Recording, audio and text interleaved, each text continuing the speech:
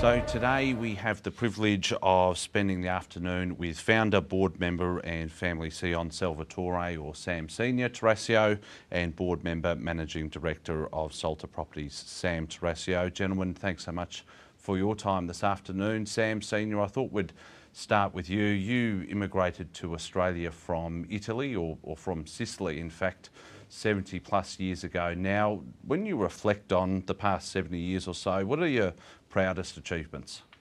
Obviously, the proudest achievement, apart from family achievements, and we're talking, I assume, business achievements, was the start of the Westgate Logistics and Salta business activities.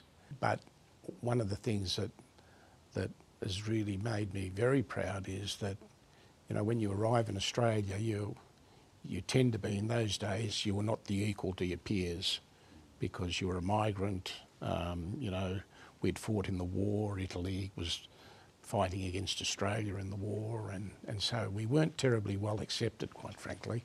Talk of discrimination today, there was really quite significant discrimination. But, and obviously the objective was always to become the equal of your peers, and that really gives you a drive to try and succeed. So you arrived, I believe, at age around 5 years old, or 5.5. 5.5. So tell me about your first experiences here in Australia, and I suppose the second part of that is, when you reflect on your career today, did you ever think that what you've achieved would have been possible when you were 5.5? Well, certainly not when I was 5.5. Obviously, it was a very difficult period, but if you can imagine, 1950 is when we arrived. Very few people here that spoke Italian, and we arrived on a very small ship, 7,500 tonne, which effectively was like a surfboard, because if you compare the 800 passengers on that ship to 800 passengers on a cruise ship today, a cruise ship will weigh in at about 100,000 tonnes, and this ship weighed in at 7,500 tonnes. So you can understand that the high waves were not something that it coped with. So that was very difficult. The journey was very difficult. A lot of people, or most people, were actually seasick. Some people died, and so as a 5-year-old, to watch someone be put into a Hessian bag and thrown overboard because there was no medical facilities, there was nothing on that ship. It was the way that they handled the corpse. So it went over. So that really sort of hit home hard. And of course, once you arrive in Australia, you get put into a class with 30 people, 30 kids, that none of them either want to talk to you because their parents have said, don't talk to them because we fought against them in the war. And none of them anyway spoke Italian, and I certainly didn't speak a word of English.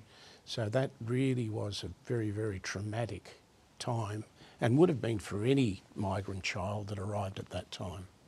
And then, I suppose, from a business perspective, and we'll get into the Salta business shortly, but what are the lessons, the main key lessons that you've learned throughout your career that you can pass on? There's no reward without risk. So for a start, you've got to start to accept that there is a risk element with everything you do. As to the level of risk that you take, that can differ from person to person. But you've got to be prepared to take a risk, and you've got to be prepared to back yourself to the degree that you can do things that you haven't done before. I talk to a lot of people these days, and I really shudder when I hear that I say to someone, can you do this and this and this? And they say, oh, I've never done that before, so I can't do it. So it's an immediate block, which is not really conducive to, I suppose, maybe developing a business in later years, because you're just blocking your abilities.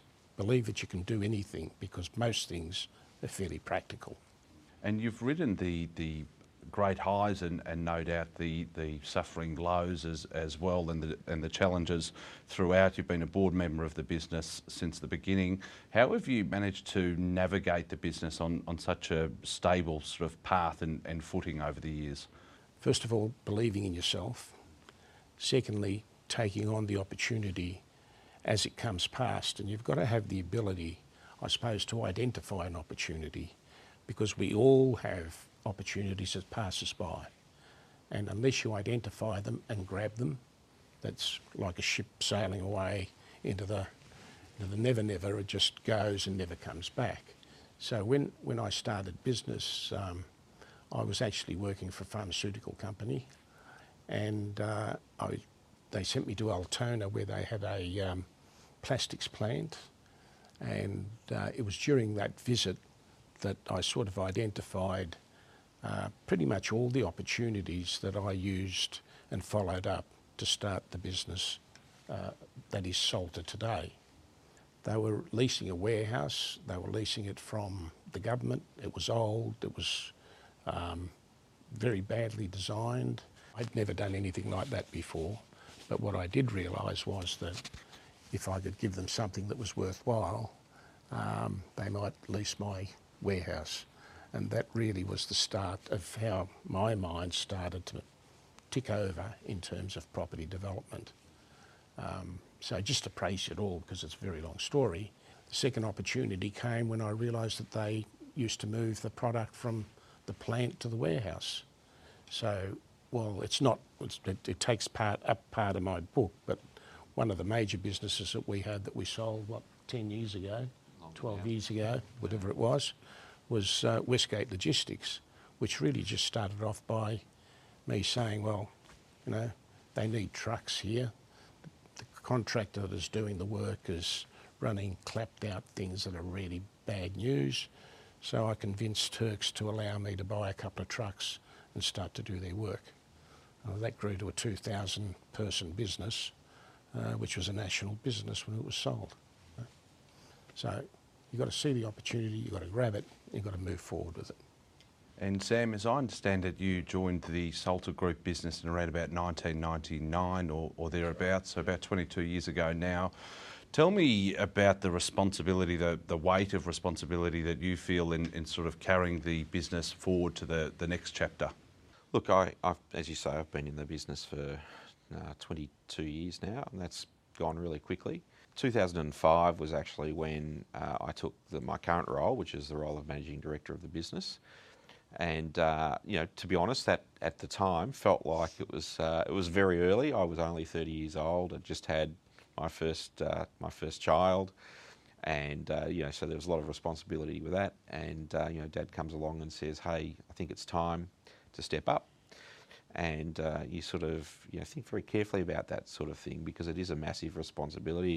It's a family business, and you're being asked at a very early age to do it. Now, some might say, that was a reckless decision at the time, but I think in hindsight now, having been in the role for 16 years, I've had the benefit of maturing in that role with Dad by my side. As well as a number of other very long-standing, very trusted people that Dad had around him over the years as he built the business as well. So I was really able to, really have the training wheels on to a certain degree for the first probably 4 or 5 years, until you really started to feel confident in the role. And so, I've been doing it now for 16 years. I feel very confident in what I'm doing. I feel very confident in the strategy of the business. But, again, it is a growing family business, and, in a sense, I have the responsibility for ensuring that the business performs for the family, both now and into the future. Where I'm well supported now by not just, Dad still, being in the business on a daily basis as well, still a very close touch point. We talk daily. We talk about what's going on in the business, and we talk about the strategy, but we've also formalised the business a lot. So we now have a business board which is comprised of family members and also 3 external independent board members. And we also have a family board structure which is part of our overall governance that sits above the business board and makes decisions over a certain threshold. So it's a big responsibility, but we have been very cautious in the way we've implemented the transition over the last 15 years, 16 years. And, I've been very well supported in that. So, big responsibility, but I feel like we've done it in the right way. And take me through, if you could, and this is sort of going back on, your early days, take me through some of your earliest experiences growing up with your father and the family around. Presumably he was often at work, really in the trenches, growing the business. What was your sort of first experience of growing up here in Australia, but also of the family business? Well, look, you hear a lot of stories of families of who've got a very entrepreneurial figurehead and founder, and you hear stories that I never saw my father. He was always out working, and he was never really entrenched in the family. He was always entrenched in the business. And I think what I was very lucky, and myself and my brother and my sister have been very lucky with, is that Dad, yes, he was very entrenched in the business, but he absorbed us in that. So I spent a lot of time on the weekends in particular going out with Dad to have a look at our sites. Back then you actually used to get out and work on sites. You'd be on the excavators or on the tractors. I was driving an excavator at about 4 years of age. On the graders, and you couldn't do that nowadays. I mean, you'd be the OH&S rules wouldn't like a 5-year-old driving around in a grader. But that's what we used to do. I used to go to site with Dad at the time. Probably made a mischief of myself, but it was a really great introduction to what we've done as a family since inception. So yeah, they're one of my really, I think, fond memories. I don't ever feel like the business took precedence over family, because I think Dad was able to sort of merge the two things together quite seamlessly. And give us an insight, if you could, into the business today in terms of key personnel that are involved and then the key business lines or divisions. Yeah, so like I said earlier, we have a very strong governance structure with the family board and then the business board. We have Dad still in the business as the founding director. He has the advantage of being able to sort of pick and choose what he wants to get involved in, and there are certain aspects of this business which I think he brings a huge amount of value to, and wants to remain involved, as you mentioned, particularly in the industrial side. With the background with logistics, it's something that you have a real passion for, and so you're heavily involved. But then, as the business has grown, we've had to really develop a robust management structure. Family businesses have to recognise that there comes a point in time where you can't just rely on family and the small amount of sort of senior people that you might have around you as you grow a business from something new to something substantial, and then keep going from there. So we have a senior leadership team, and then we have an operations team, and basically what they run is the key components of our business is our land banking. So we've always been, and I think we get to this later on, we'll have a chat about our strategy, but a key part of the business has always been identifying prime pieces of land and land banking them so that we're ready to develop them at the right time. So that's the next part of our business. We have our development management and project management, effectively our delivery team, and then from there it flows into our asset management team. And then surrounding all of that, we have all of the usual HR and finance, IT, all of that. So pretty I guess simple business structure, but we've certainly grown in the last 12 months. We've actually put on 20 new roles, which is about a 30% increase in our headcount in the office here. So considering what we've been through over the last couple of years, and it's reflective of the pipeline that we've got, that we've had to resource up in the way that we have. At this point, I should also mention that there are 3 other family members involved, being Lisa, David and Christine. One in particular that I wanted to ask you about is Lisa. She rejoined the business, as I understand it. Perhaps take me through Lisa's role within the Salta Group business today. Yeah, so she's an investment director within our Salta Capital business. So Salta Capital is run by my brother David, who's the CEO of Salta Capital. Salta Capital started out essentially as a platform for investing in arm's length opportunities that were related to our core business. So a lot of property technology, for example, and the opportunities we were looking at were those where we could add value to the investee company and they could add value to us. It's moved well beyond that now, and we're a lot broader in our assessment of different opportunities. It's a little bit like a small a family office or the start of a family office and a diversification strategy for the business. So Lisa, who's a qualified property lawyer, and that's been her background. So after she left us, she became a property lawyer, and she spent many years in that area, building up a substantial business in her own right with her husband. And since she's come back, she's basically assisting my brother in assessment of opportunities within the Salta Capital business. Sam Senior, one thing that I did want to ask you is there's obviously a lot of disputes in family businesses. You had the foresight to hand the reins of managing director over to Sam in 2005, I think he said. What sort of prompted that decision? Because you don't often hear of family businesses of this scale doing that. Often there's legal disputes that are involved and that sort of thing. What guided that decision? Oh, look, I suppose the decision to move away from the business early enough was that, in my view, I really needed to be around. I mean, I don't have any intention of retiring. I'm 77 and I hope to keep going for a few more years. But at a point in time when you've still got the energy and the patience and the resilience to be able to mentor and help your family, my child who's now running the business and is very modest in the way that he's joined the business and what he'd done beforehand. So there was a level of experience already there. He'd been in agency, he'd been working with the business for a number of years, he'd been out on site since he was about 4. So while 30 was a young age, it was certainly the right age in my view, because I've now been around together with him for the whole journey and I'm still here. So I think it's worked very well for us.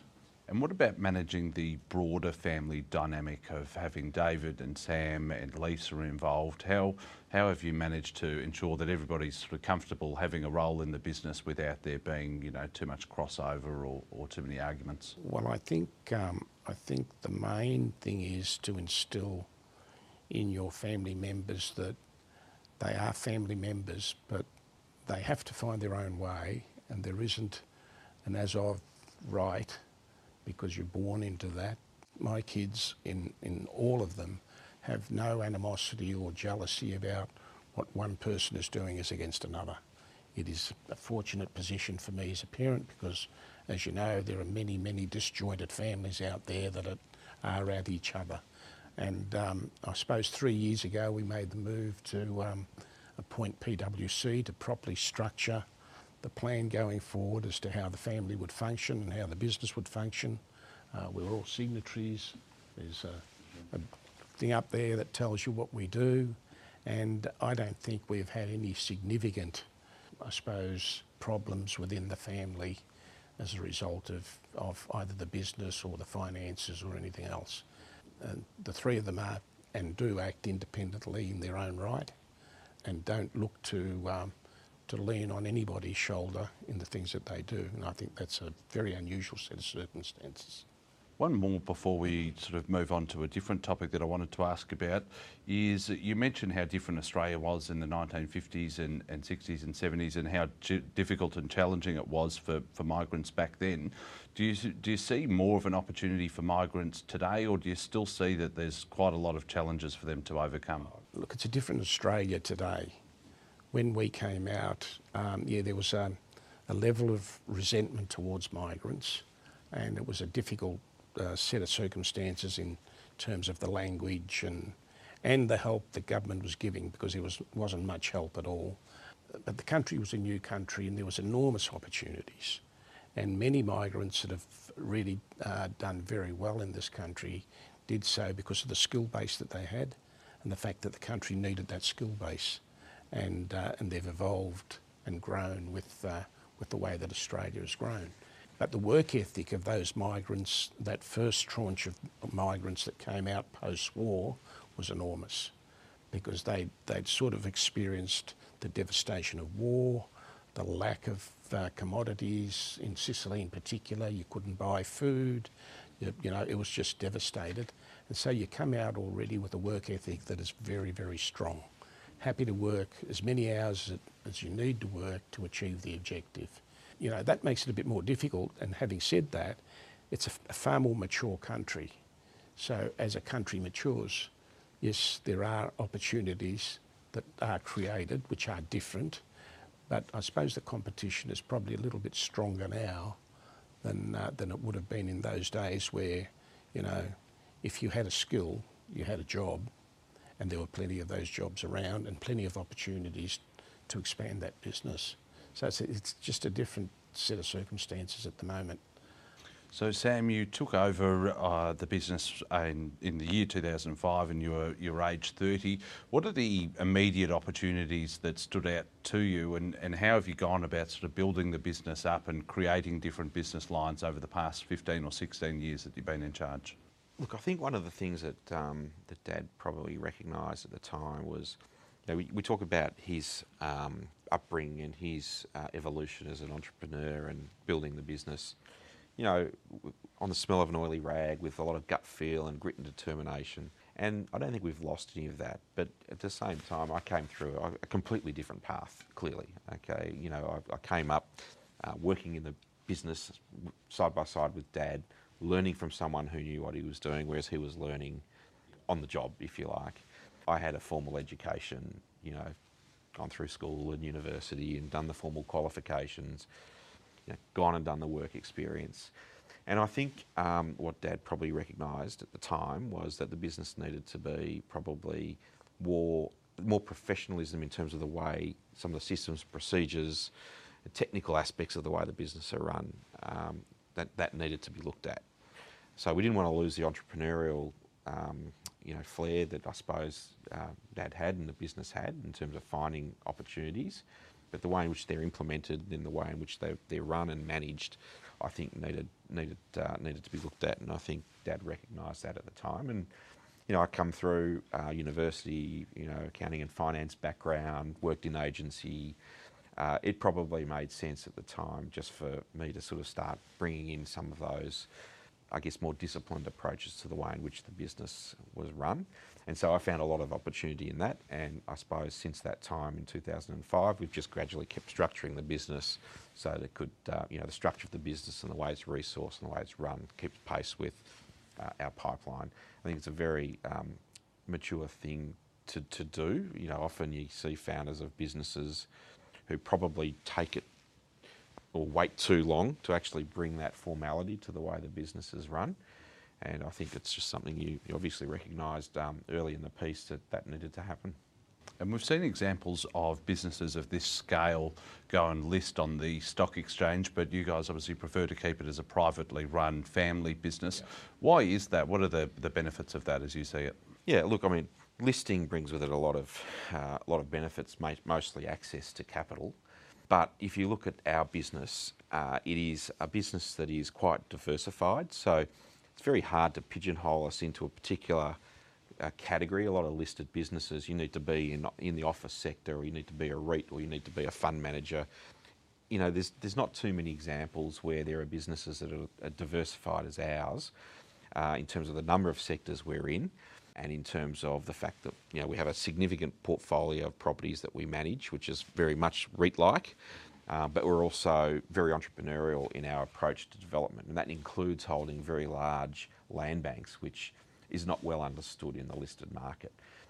The other thing is the decision making. You know, as a private business, you know, we own every single one of our decisions, and we're accountable to ourselves. We're not accountable to other shareholders. It's not that we would necessarily find it difficult being accountable to other shareholders. We just think it would be very difficult for shareholders who are not working in the business to completely understand some of the decisions we're making at times, because property is one of those businesses that has its risks.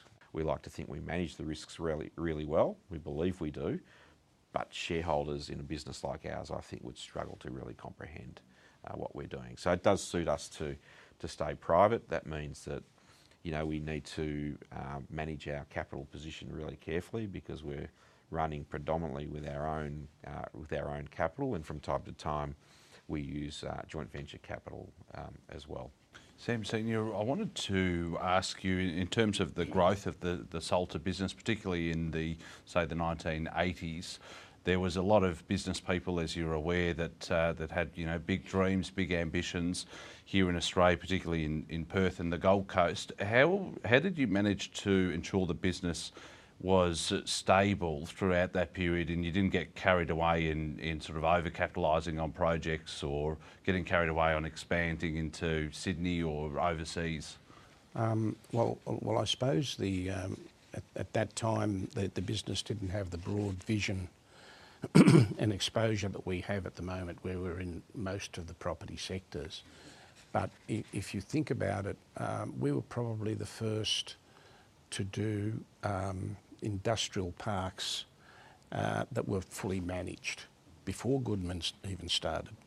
And the way that really was working was that because of the growth of Westgate, which was a strong and very large logistics business, and it was national, we were having a lot of exposure to the users of logistics facilities.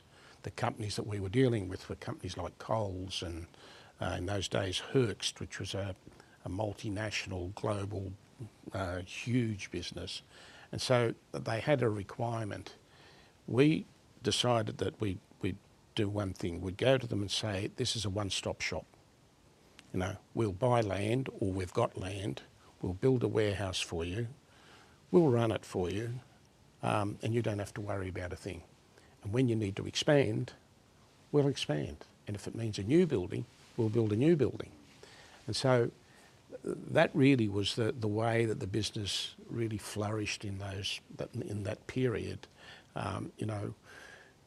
We could read what our customers needed. A typical example is Coles were working out of one of our warehouses. We were advising them on a number of occasions that the warehouse was getting tight and it couldn't operate. But executives, being executives, busy every day, just weren't worried about the whole thing. So, and going back quite a few years then, I spec'd a warehouse that was 40,000 square metres, massive warehouse, knowing full well what the Coles requirement was, right? We got about halfway through it and I got this sheepish phone call from Coles saying, oh, by the way, what are you doing with that warehouse? Obviously said I had a number of interested parties. No negotiation on rent. How much is it that you want? Yes, I think we'll take it. Now, if you go back to, if it was a listed company, that would be fairly difficult to do. That was a punt. But punt that was, well understood. And so the property business grew and the logistics business grew. Once we sold that logistics business, we did find that it was a bit of a struggle in industrial, and we started to expand, and we had land banks that were very significant land banks that had been purchased over a period of years.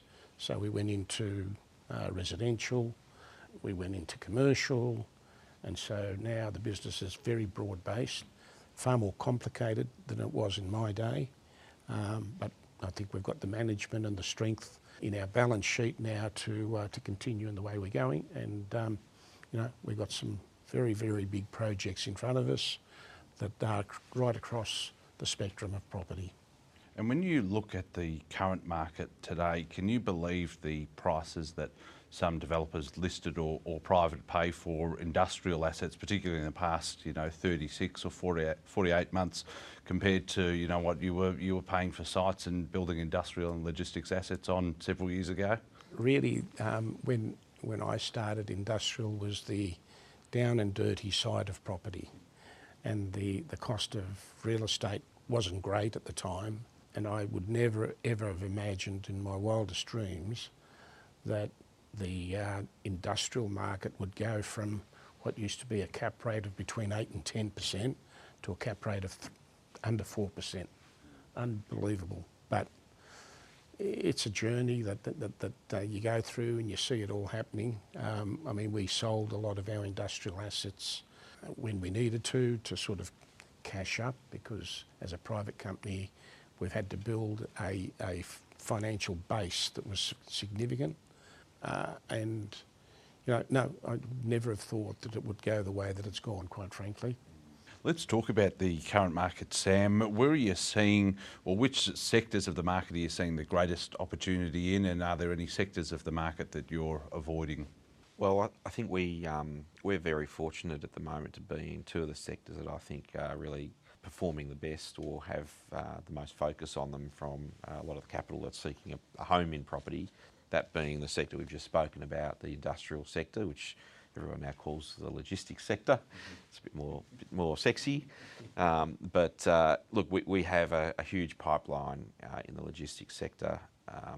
Land that we have identified, 15, 20 years ago that we could see was going to become prime industrial land. So that's one of the things that we do as a private company. We do look a long way out, and sort of adds to the answer about why do we not list. It's very hard to be buying land 10, 15 or 20 years out if you're a public company, but certainly that's an area that we've always sort of been pretty good at, is identifying the right expansion areas and finding the right pieces of land. So we're very well placed in the logistics sector, and as we've just touched on, it's a very hot market.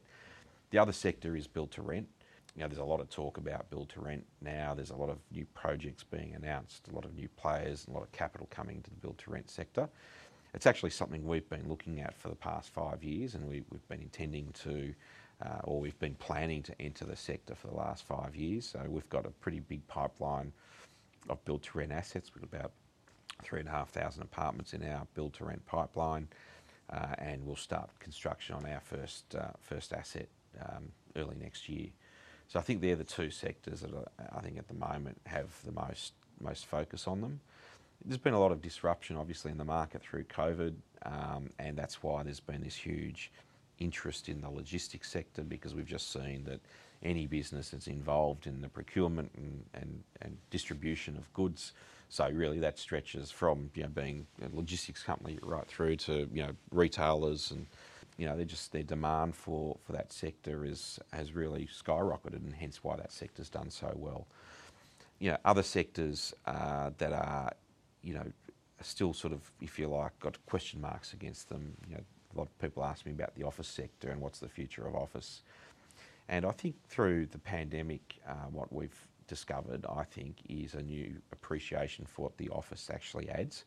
And we're certainly seeing that in the inquiry levels that we're getting. So if you go back 12 or 18 months, everyone's sort of suggesting that office may be dead, or certainly its prospects were going to be severely diminished.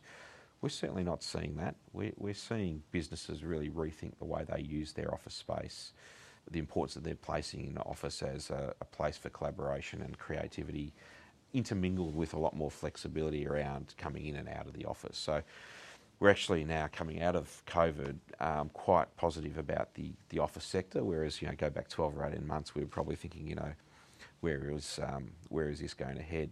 And equally, I think, and we don't have as much exposure to retail. We only have a small exposure to retail assets, but I think COVID has brought forward the understanding around how retail and online can intermingle and how one needs the other. I don't think the solution is all online or all bricks and mortar. I think very much both sectors are necessary.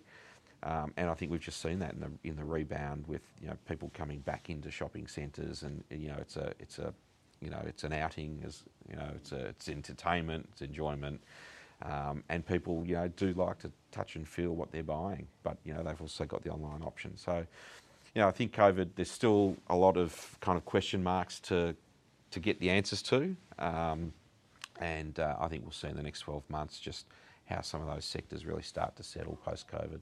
And you mentioned the build-to-rent sector there. I just want to unpack that for a minute. So you've got about 3,000 apartments, I think you said, 3,500 in the pipeline. There's been some developers who swore they would never get involved in it, and 12 months later they're quite heavily involved in it.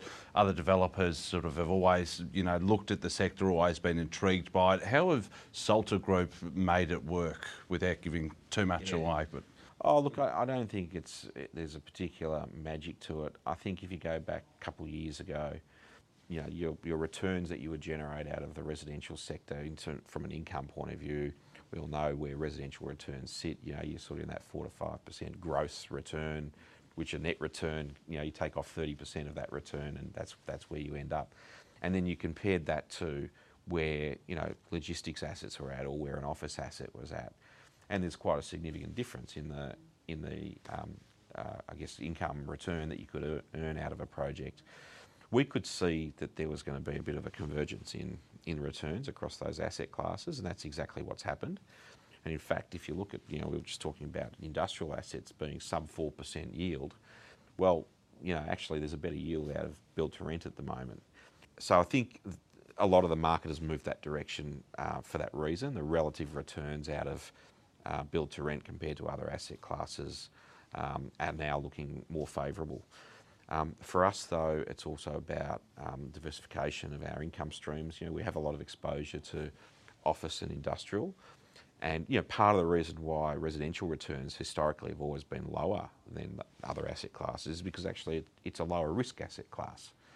So risk return, what are you prepared to accept for a lower risk? And so that's why we've been on it for the last 5 years. We've sort of been planning our build to rent pipeline. It's not a new thing that we've done because of COVID. It's actually something we were doing well prior to COVID. And we just see that it adds stability into our overall investment holdings. You do have big exposures in industrial and office. It's a little bit like what retail used to be, and I think will again be considered, where you've got a larger number of smaller tenants.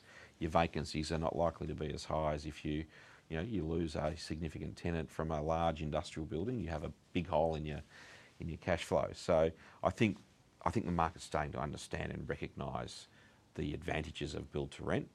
And I think finally, there's capital out there that actually understands build to rent. There's been a lot of work done in Australia around understanding the sector, and I think both equity capital and debt capital is starting to understand the sector a lot better, and hence why there's a lot more investment into it. And regardless of investing in different asset classes or sectors, I'm interested to get a gauge on the fundamentals that you look at as a team. What are the core metrics that you analyse? Look, I think one of the strengths of this business over the last multiple decades has been our willingness to actually try to read the trends and position ourselves with land banks that we know will ultimately be sort of best of breed land banks for the particular sector. So that's something that I think that we've always tried to do really well. We're very patient. We're able to support buying and holding land because we've got our investment portfolio that supports us doing that. But essentially, it's no different to the age-old thing that location is property. In property is the most important component, and we just try to get in front of the game because it's very hard to buy prime locations once everyone knows that the location is prime. So what we try to do is figure out what's going to become prime well before it does. And that's something that I think, fortunately, we've been successful in doing over the last 50 years. We've been in business. I've been in it for 22, but it's 50 all up, a bit more than 50 now. And that's definitely a strategy that we've always employed, and it's been our most successful strategy broadly since we started. Now, Sam Senior, it would seem that a common theme throughout your career is your sort of obsession on customer service and delivering a great customer experience. Where did that come from, and how important has it been through the business's journey in terms of the success of the business? Well, I suppose I'll give you a 2 or 3 word answer to that, but I can then qualify it a little bit further. No customers, no business. So it is very, very important to understand your customers and to service them in the way that the representation has been made. And my very early career was in sales, pretty much. My first job was with the Myer Emporium as a sales cadet in their occasional furniture. My second job was with a company called Miles Laboratories, which was a over-the-counter pharmaceutical company, made things like Seltzer that used to be quite the rage at the time for people that had drunk too much.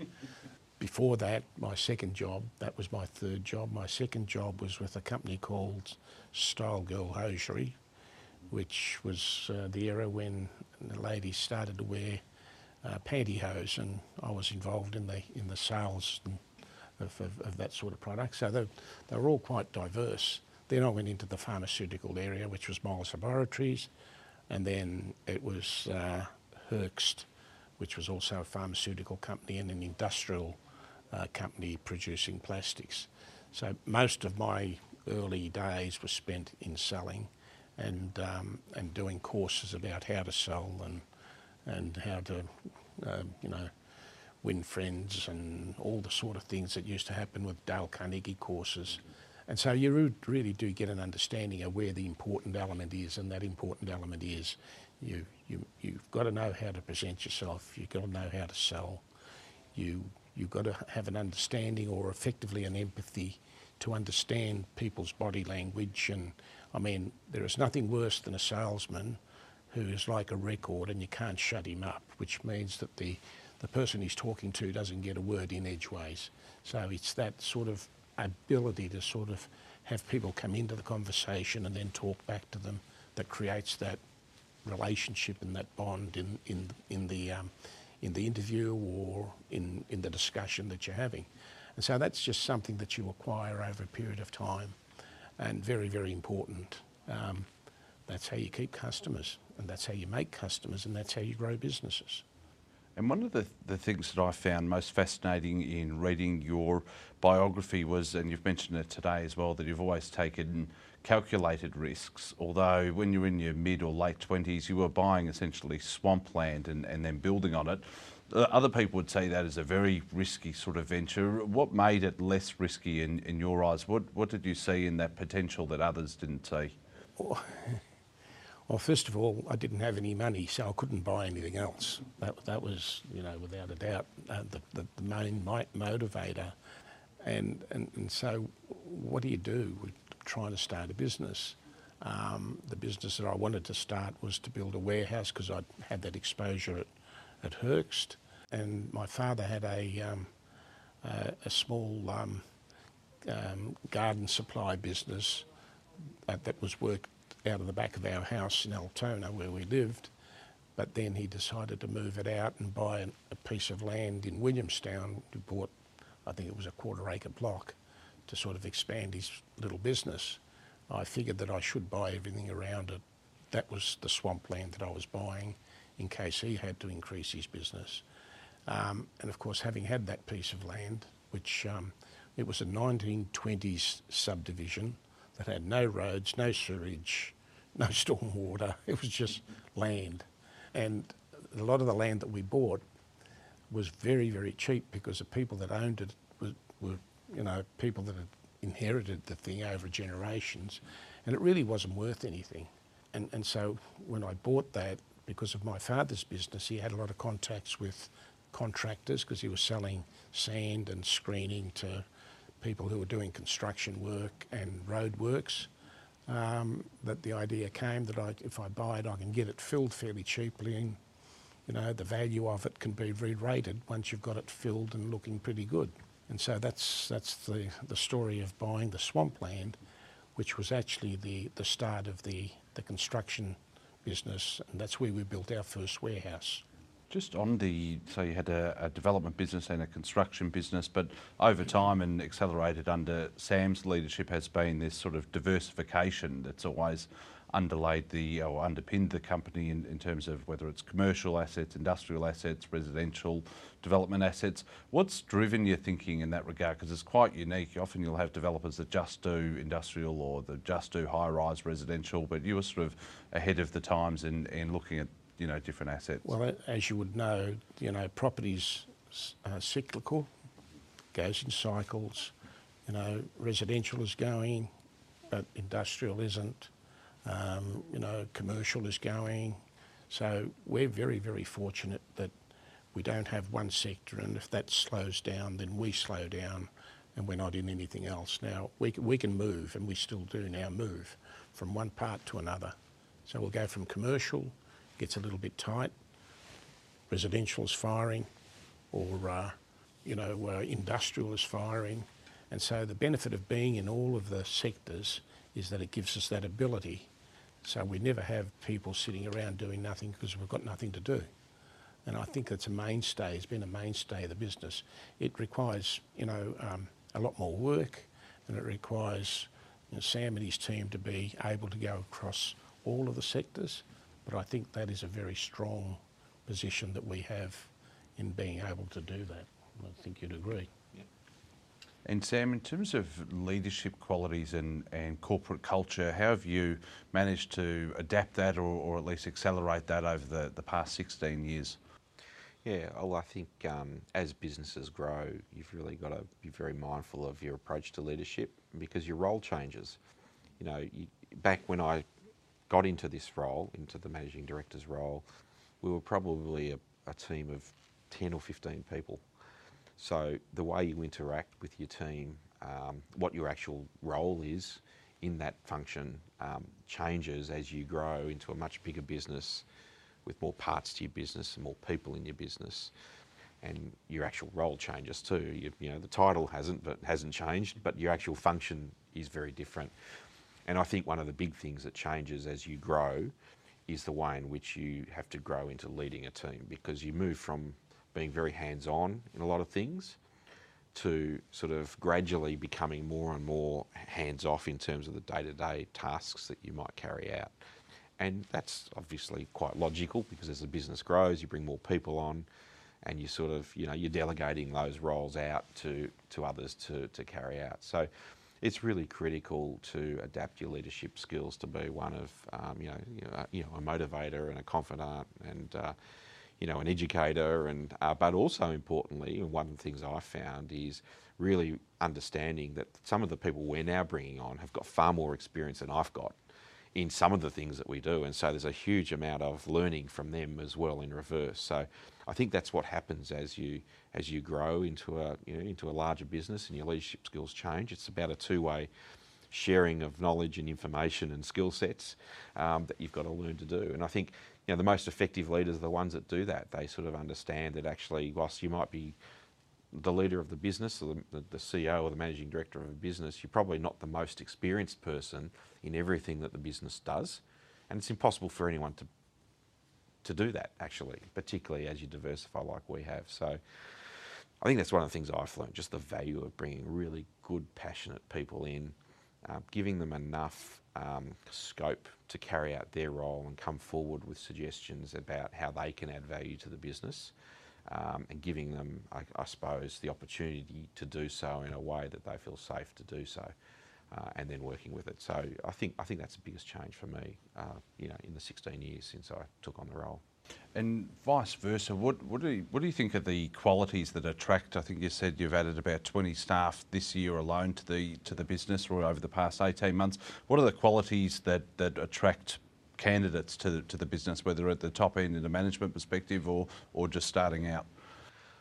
Look, I think we're fortunate to be, in a way, a little bit of a niche business in a sense, in that we're still a family-run business. We still have a lot of family values, and the family values statement, which is up on the wall here, is something that we try to live by and we try to sort of permeate throughout the business. So we've very much got that. We've still very much got that entrepreneurial mindset about us in terms of the things that we're doing.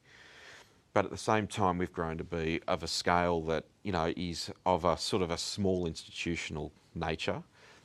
And the way in which our decision-making processes therefore reflect that entrepreneurial business with a bit of structure, but with the sort of the balance sheet and the kind of the investment ability of a small institution. So we've been able to bring on a number of people who've come out of larger businesses who've, I suppose got to a certain degree fed up with the red tape that exists in some of these big businesses. We still make very significant decisions in days. We'll make large acquisition decisions because myself and my father and our board can make really rapid decisions. But as I said, we've still got that family flavour to us, and we like to think that that's we're trying to find that balance between being a family-run business, entrepreneurial, but structured, with plenty of investment capacity. And I think that puts us into a niche that there's not too many that fit into that. Now, the Salta Group business has been involved in many landmark projects right across Melbourne for decades now. One in particular would seem to me that put the business on the map from a general public sort of perspective was 150 Clarendon Street. Reflecting on either projects you've done or projects you've got in the pipeline, walk me through some of the ones that really stand out and where you see the business sort of going in the next 5 or 10 years. I think where we've been really successful is in our large precinct style projects. So 150 was a unique project, a unique site, a unique product, something that can't be replicated, and it's been a fantastic project for our overall brand reputation in that high-end residential market. But probably the things we do best is where we're able to buy very significant land banks, as we've been talking about, and create a whole precinct. So Victoria Gardens in Richmond would be a project that I think a lot of people know of. Not everyone will know that it's a Salta project, but we were able to aggregate almost 35 acres of land in that location, and it's now evolved into a very significant mixed-use project, with office, retail, residential. It's a location for a significant pipeline of our future build-to-rent residential as well over the next 4 to 5 years. So I think that's been a really important project in our history. I think if you look at some of the things that we've got that are currently underway, our Nexus Corporate Park out in Mulgrave, where we currently have 60,000 metres of office space that's already been constructed, and we've got roughly another 60,000 square metres of office space left to go. But it's another really good example of just how where you actually can control a whole precinct, and you can gradually deliver buildings over time, that each time you do the next building, you improve on the previous one. You're able to add value across the estate in terms of the types of amenity that you're providing to your clients. And if you look at Nexus now, it's very much a garden environment. We have basketball court on the roof of one of the buildings. We have a tennis court on the roof of another. We've just put in a running track and an outdoor gymnasium, plus all of the other amenity that you can have in a precinct-style development. And then from an industrial point of view, our Dandenong South project is obviously another very important project in our current and future pipeline, where we have 185 hectares of land out in Dandenong South. That's land actually that we purchased 15 years ago. It was zoned rural at the time, so we've gone through a whole rezoning process. We've put the infrastructure in, and now it's also the location for the future Dandenong South intermodal terminal. But again, it's a precinct. We've put all the roads in. We've got multiple buildings that are going up on that estate. We control the landscaping. We control the design of the roads. We control the parklets. We control the amenity. And I think that's where I think we do our best work, is in long-term master plan precinct style development, and there's a number of examples of that in our history that we've been very successful on. Sam Senior, just in closing out or coming to the conclusion of our discussion, based on your career and reflecting on all the experiences that you've had, is there anything that you would have done differently? Quite frankly, I don't think so.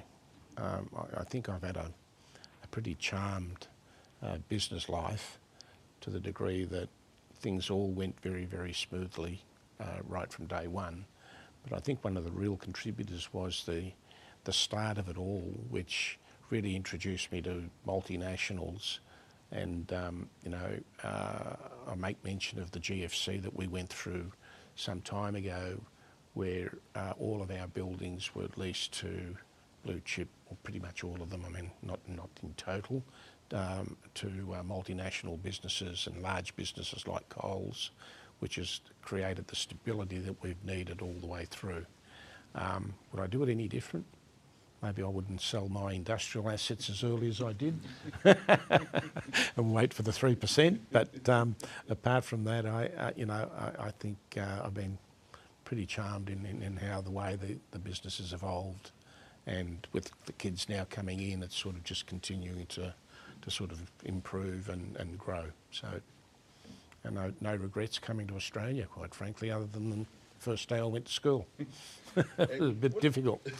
What keeps you busy and active today? Obviously, the team tell me that you're a regular presence here in the office. You're in at least a couple of days per week. You've got the olive grove down on the peninsula. What are you most passionate about today? Oh, look, I think I still have a very strong passion for the business. I mean, old habits are very hard to sort of get rid of, and I do come in but I don't get involved in day-to-day management to a degree. I mean, occasionally I sort of cross the line, but not often. But certainly in a directional sense, you know, I have my say at the board. I believe that you've got to run a board, you've got to run it in the right way rather than, you know that you may have the capacity to change the way the board is thinking. It's got to be worked in the right way. Sam, and a few just to close out our discussion from your perspective. One that I wanted to ask you about, one of the trends that we saw last year was the big debates that went on between landlords and some of the national retail groups arguing over new models. Do you have a view on that at all? I'd like to end with a tricky one. Look, last year was unprecedented. 2020 was a year that no one predicted, and I suppose if I'm realistically sitting on both sides of the fence, I can understand that, you know, retailers who say, well, I'm forced to close my shop and so therefore I shouldn't pay rent. I can understand to a certain degree where they're coming from. However, I think that a lot of those retailers were able to pivot their businesses in different ways, and online was a big part of their solution. Click and collect was a big part of their solution. A property owner whose business essentially is renting space in return for rent can't necessarily pivot. I mean, we couldn't take that space because it wasn't used by the retailer and use it for put it to another use, because the retailer was still occupying it. Their doors might not have been open. So I think that there was a lot of sympathy, quite rightly, for the retail sector. But I don't know that, or I don't necessarily agree that the measures that were put in place were entirely balanced in terms of thinking about who couldn't pivot their businesses in a way that would protect their well-being of their business. And I think there were some examples where, you know, there were, you know, some retailers who actually became more successful because they were able to pivot successfully. And, you know, maybe their argument would be, well, you as a property business, well, why didn't you pivot? Well, okay, how do we do that? You know, we've leased you the space. We can't pick it up and move it to another location, or, you know, we can't put another tenant in it while you're occupying it. So, look, it was a pretty difficult time. I think, you know, if you had your time again, some of these rules need to be a bit more nuanced. I mean, we were for customers that we knew had no other resources, you know, a lot of the smaller retail businesses, and they had no revenue stream. We were first on the phone to actually say to them, look, yeah, let's figure something out, because we know that it's not sustainable to continue to pay rent or full rent. But on the flip side, there are a lot of others who had the capacity and also had the ability to pivot, who I think took advantage. So I think next time around, if hopefully there isn't a next time around, but you know, if something like this were to happen again, I think the key is to make sure that the relative interests are properly considered and the solution is properly balanced. Because I think in the rush to do things, I'm not so sure that the balance was entirely right. I want to qualify that because I am very sensitive to that. And we had a balance, you know, you need a balanced scorecard. Yes. We gave rent abatement, but we didn't get any abatement in terms of our capacity, of our interest by the banks. We didn't get any concession in terms of rates and taxes and land tax. The government kept coming out and saying we've all got to share the pain. Well, I couldn't see any sharing of the pain because I got no land tax, I got no stamp duty, I got no interest abatement from the banks. So it really was fairly unbalanced in the way that it was done, and I think this is what Sam's referring to. And one last one, and I promise it will be the last one, and it's really a question for you both. Obviously, Christine was honoured with a Member of the Order of Australia earlier this year in support of her services to philanthropic causes. How important is that sort of division of the business, giving back to the community? Look, I think we've always had a level of, I suppose, appreciation of the needs for philanthropy. We have recently sort of become more formal in this, and we are dedicating a certain percentage of our business to that philanthropic fund. A lot of it was, I suppose, the instigation by my wife, who was very strong on this. I mean, she worked very, very hard for St Vincent's Institute, which is the institute that she supports over a number of years, and has been responsible for, I suppose, significant financial benefits that she's delivered for them. So, you know, it's now over to, we have a family board, we have a philanthropic fund that we sort of put funds into, and then we make the decision as to who we spend the money with or who we give the money to. And Sam and Lisa and David and my wife are all involved, and Sam's wife, Carmen, as well. Well, it's been an absolute pleasure speaking with you both this afternoon. Thanks so much for your time, and look forward to seeing the next chapter of the business. Thanks again. Thanks, Rob. Thanks, Rob.